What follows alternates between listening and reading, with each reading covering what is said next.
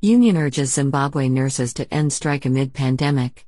Zimbabwe's biggest nurses union said on Wednesday that it is encouraging its members to end a pay strike that started in June and which forced major hospitals to turn away patients at a time when the country is fighting the coronavirus pandemic.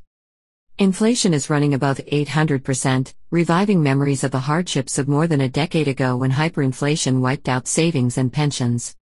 The Zimbabwe Nurses Association, ZINA, which has more than 16,000 members, called for the strike to force President Emmerson Mnangagwa's government to pay US dollar salaries, but authorities say they are unable to do so. The strike by nurses and senior doctors has crippled public hospitals, with non-emergency patients turned away and some babies stillborn due to lack of adequate medical care. ZINA President Enoch Dongo said nurses wanted to give Vice President Constantino Chiwenga, who was appointed health minister in August, a chance to resolve the dispute.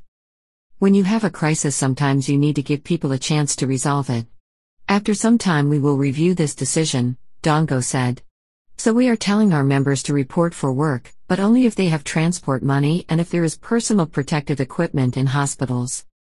Dongo said the lowest paid nurse earned 6,000 Zimbabwe dollars, $73, in salary and allowances monthly. The state statistical agency says an average family of 5 needs at least 15,573 Zimbabwe dollars to be not considered poor. Chiwenga has said the government would soon table a pay offer for the health sector and stop paying medical bills for cabinet ministers and senior officials who seek treatment abroad to save on scarce foreign exchange. Zimbabweans are growing impatient with Mnangagwa, who promised to revive the economy when he took over from Robert Mugabe after a coup in 2017. Mnangagwa says the economy is being sabotaged by the opposition and some Western countries. Reuters.